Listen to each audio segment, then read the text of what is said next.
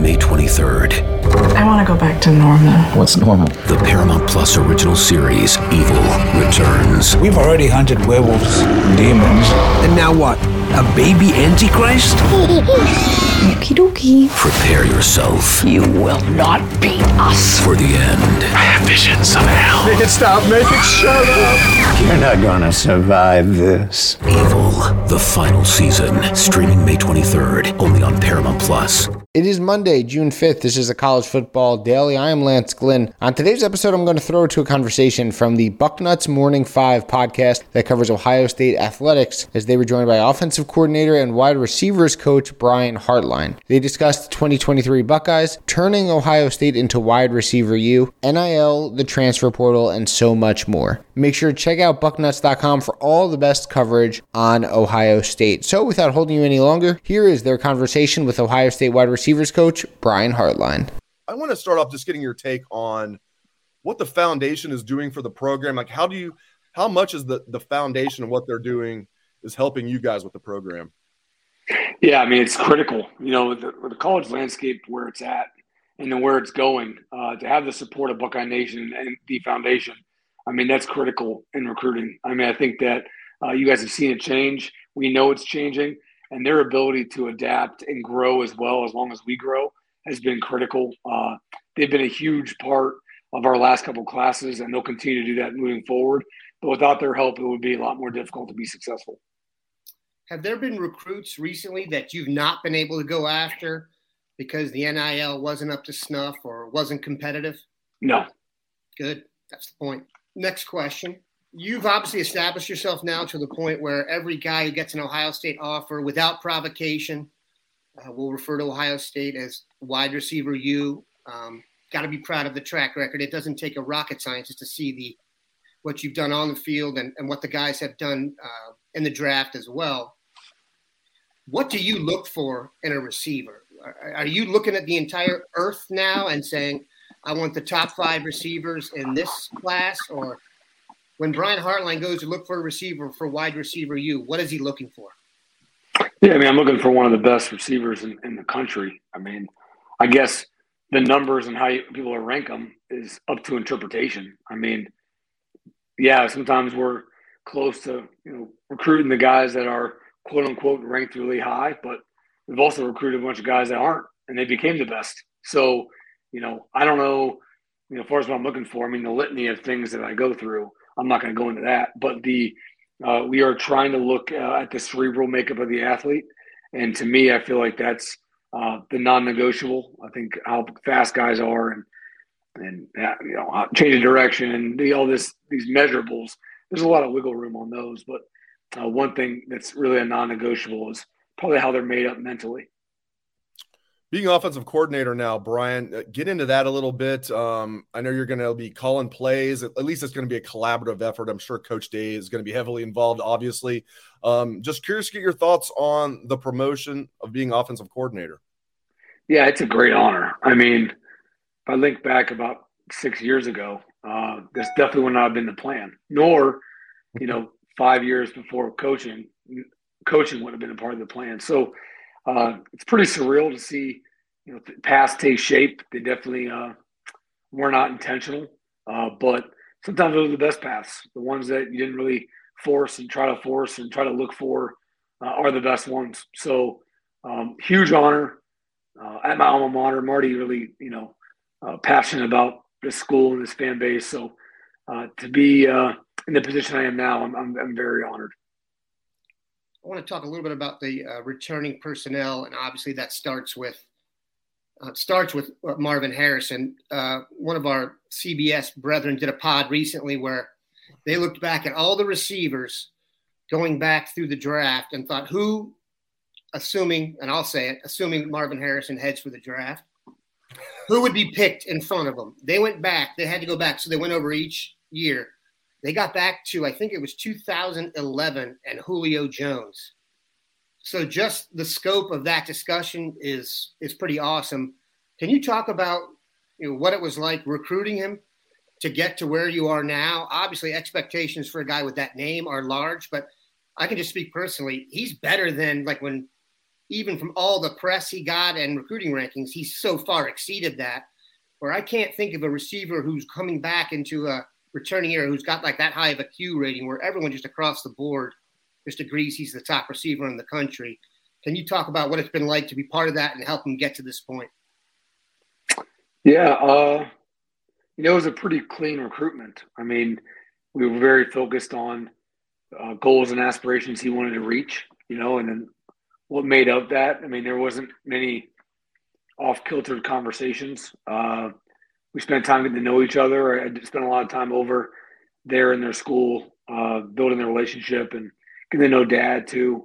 But really, just like really a lot of the guys that choose our room, pretty centered on the path they want to take, and they're not really too starstruck by the extra stuff that's out there, especially now. So still trying to work to find more and more of those guys. I think those are the guys that provide the highest likelihood of success.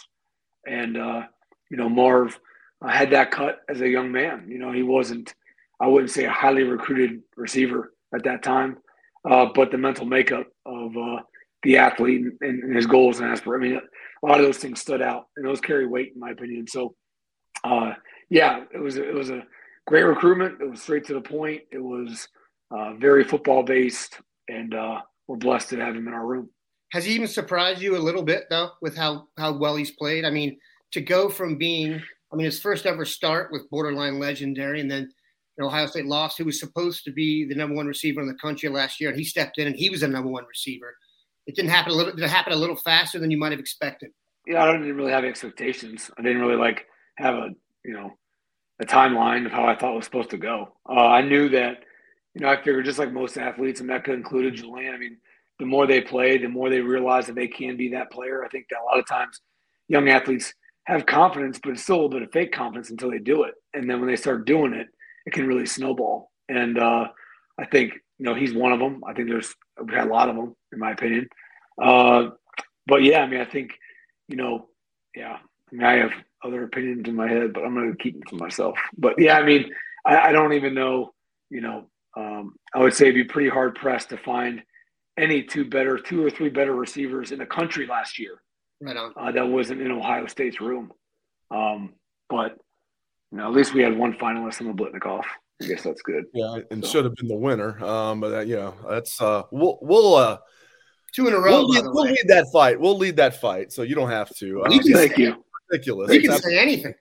Yeah, you guys can. That's the beauty. And I can push the like button. Sure. This square. Yeah. This square open square. Which I did. I've called out the Blitnikoff many times. Now I want to ask about Joe Philbin. You know him pretty well.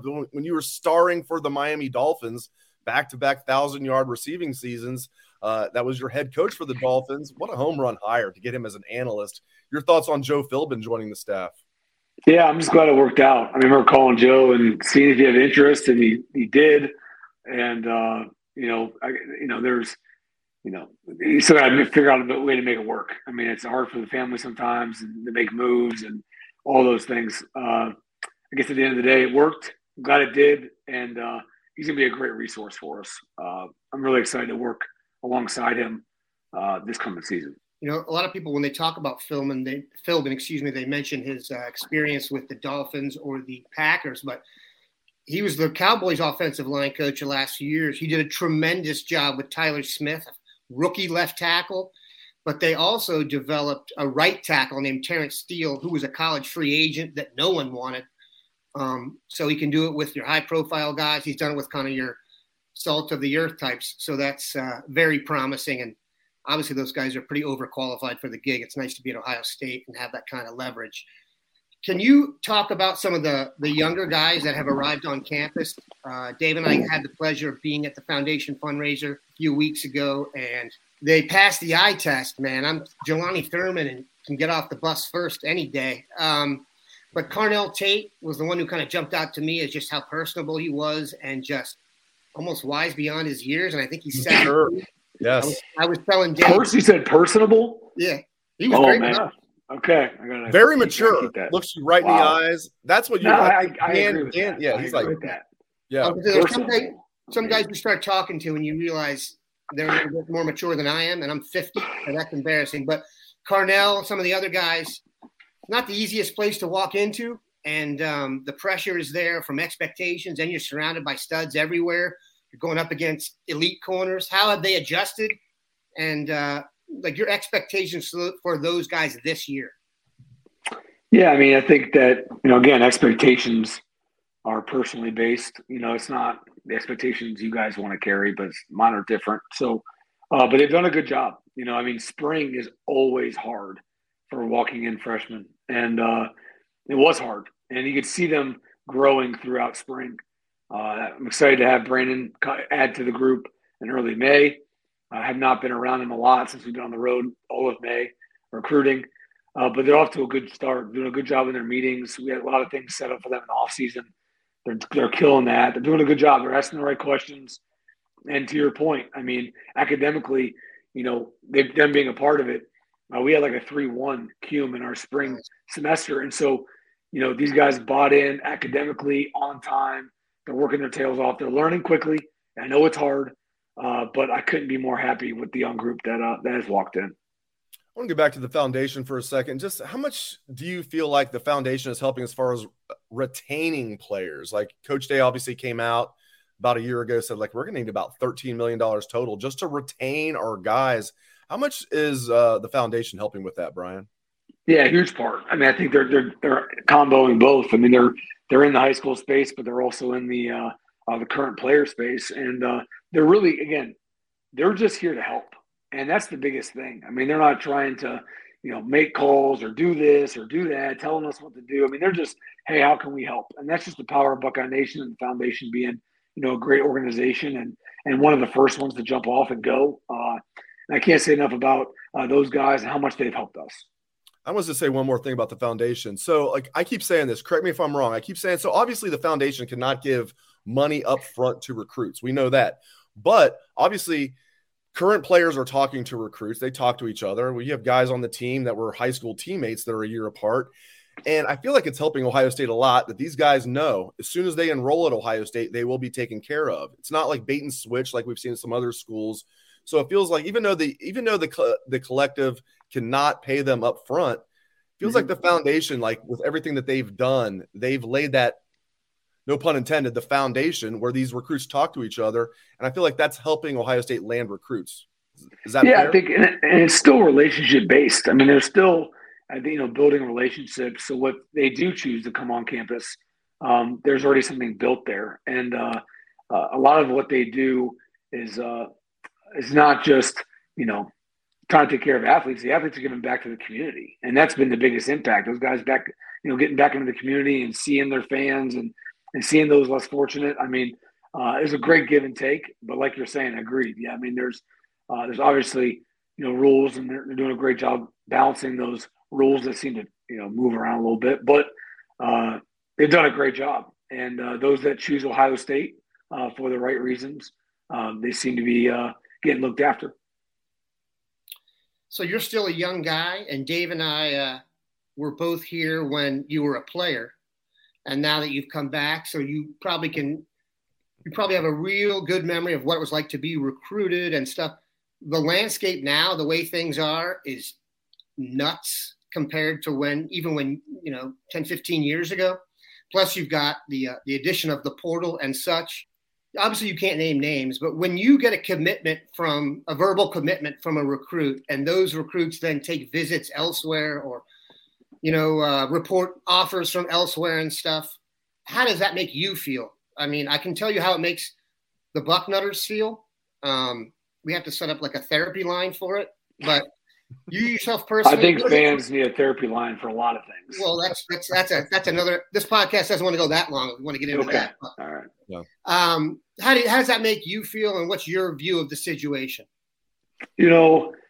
This is. Yeah, it's easy to get caught up in emotions and whatever. But I would say the recruiting process is always about the athlete. It's not about anybody else. And if athletes want to choose, universities for whatever reason, hopefully the right reasons, those reasons can change, or two, they eventually could change. I I don't know. My mom always told me have plan A, plan B, and plan C. I mean, I don't know. I mean, that's what my mom always told me. So for an athlete to say, hey, I want to go here, and then, decides in their family's best interest, it's still good to make sure we still have a plan B, C, D, E based on outcomes. That sounds pretty smart to me. Now, do I love it if you're sold on it? Like, you're at the university? No, I mean, I can't say I love it, but it's about the athlete. It's about what they need. And that's what I support full-heartedly. So, yeah, I mean, I guess, this could be a long conversation. I mean, you're really excited about the commitment. You would like it to be a coach, I'm good. I'm, whatever, I'm ride or die, Buckeye. But then there may be some people that, fall in love with Coach Day. And there's still a whisper like, what if Coach Day is not there? Right. Well, it's not about the Buckeyes. I love the Buckeyes, but I love the Buckeyes because of Coach Day. Right. So, if I grew up in Canton, Ohio, and I went to Glen Oak High School, and I decided to be a Buckeye because I didn't want to go anywhere else, sure, I didn't have to take visits. That was just my plan and my my ideology, my reasoning. But like, maybe that's different for other people. I think for us to judge other people's processes and critique it is wrong. And I think that at the end of the day, I really do believe relationships win. And if you spend time on a relationship, most of the time, I mean, that's where, it hits home. Big thanks to the team on the Bucknuts Morning 5 podcast and everyone over at bucknuts.com. Also, big thanks to Brian Hartline for joining those guys for this discussion. Remember to give us a 5-star rating and a review on Apple Podcasts. And don't forget to head on over to the 24/7 Sports YouTube channel and click that subscribe button. So thanks for listening to the College Football Daily. We'll talk to you again later this week. MTV's official Challenge podcast is back for another season. And so are we. I'm Tori Deal. And I'm Anissa Ferreira. The wait is over, guys. All Stars 4 is finally here. And this season takes it to a whole new level. Old school legends, modern power players, and ex-lovers are all competing in Cape Town, South Africa for the prize of $300,000. And we're going to be right here along with you fans, covering every episode on the podcast. Listen to MTV's official Challenge podcast wherever you get your podcasts.